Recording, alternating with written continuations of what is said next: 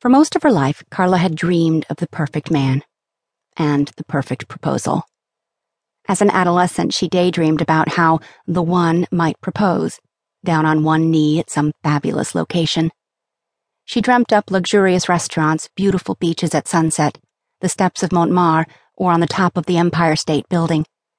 She tried to imagine what the ring might look like and whether or not her betrothed would be nervous to pop the question. As a grown woman, she learned to appreciate the spontaneity of life, of not having expectations, and of letting things unfold the way they may. But from time to time, she did imagine a wedding, something small and elegant, somewhere serene, and tried to picture herself in a wedding gown. It was difficult. Carla couldn't always see herself as a traditional bride, though she knew it was something she wanted for herself, and sometimes the images didn't come in clearly. But one thing was always true. She couldn't wait to be married. She couldn't wait to find the one. She just never expected the proposal to happen like this. Still reeling from seeing Brian, her notorious ex, at the villa, here was Atreus, asking her the most important question she would ever answer. This is crazy, Carla thought, her heart beating faster than she knew was possible. It's come to this. Yes, Carla breathed before her head knew what her heart was saying. Yes, of course I'll marry you. Atreus laughed, his face full of joy as he cupped Carla's face in his hands and kissed her. I'm sorry, Atreus stuttered. I don't have a ring. It's fine, Carla laughed. I don't need one. But you do. Everyone should know that you and I are engaged. Atreus's eyes were wide as he stroked her hand, lingering on her ring finger. Engaged, Carla thought. Just a moment ago, Brian was trying to spin some yarn about us being engaged, and now Atreus and I really are.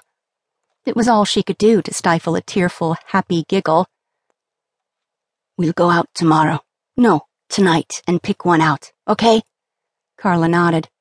Atreus's eyes lifted from Carla's and focused behind her. Carla turned to see Andrea beaming in the doorway.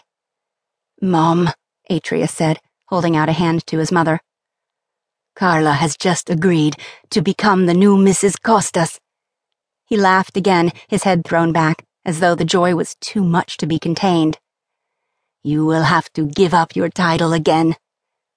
And gladly, Andrea cried, rushing the room to embrace the couple. She emphatically kissed Carla on both cheeks and began weeping at the sight of the pair. You deserve this, she said. Both of you, truly. Thank you, Mom, Carla said, trying the word on for size.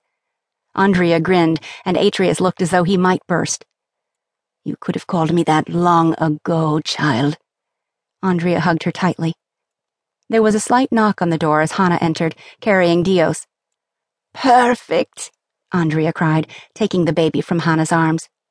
Little Dios is here to receive the news. What news? Hannah asked, though she looked positively ashamed of herself for doing so. Apologies, it's not my business. Embarrassed, she turned to leave, but Atreus raised a hand to stop her. Carla and I are getting married, Atreus said, putting an arm around his bride-to-be. I've asked her just now, and she said yes. Really? Hannah squealed, suddenly becoming girlish in all her excitement.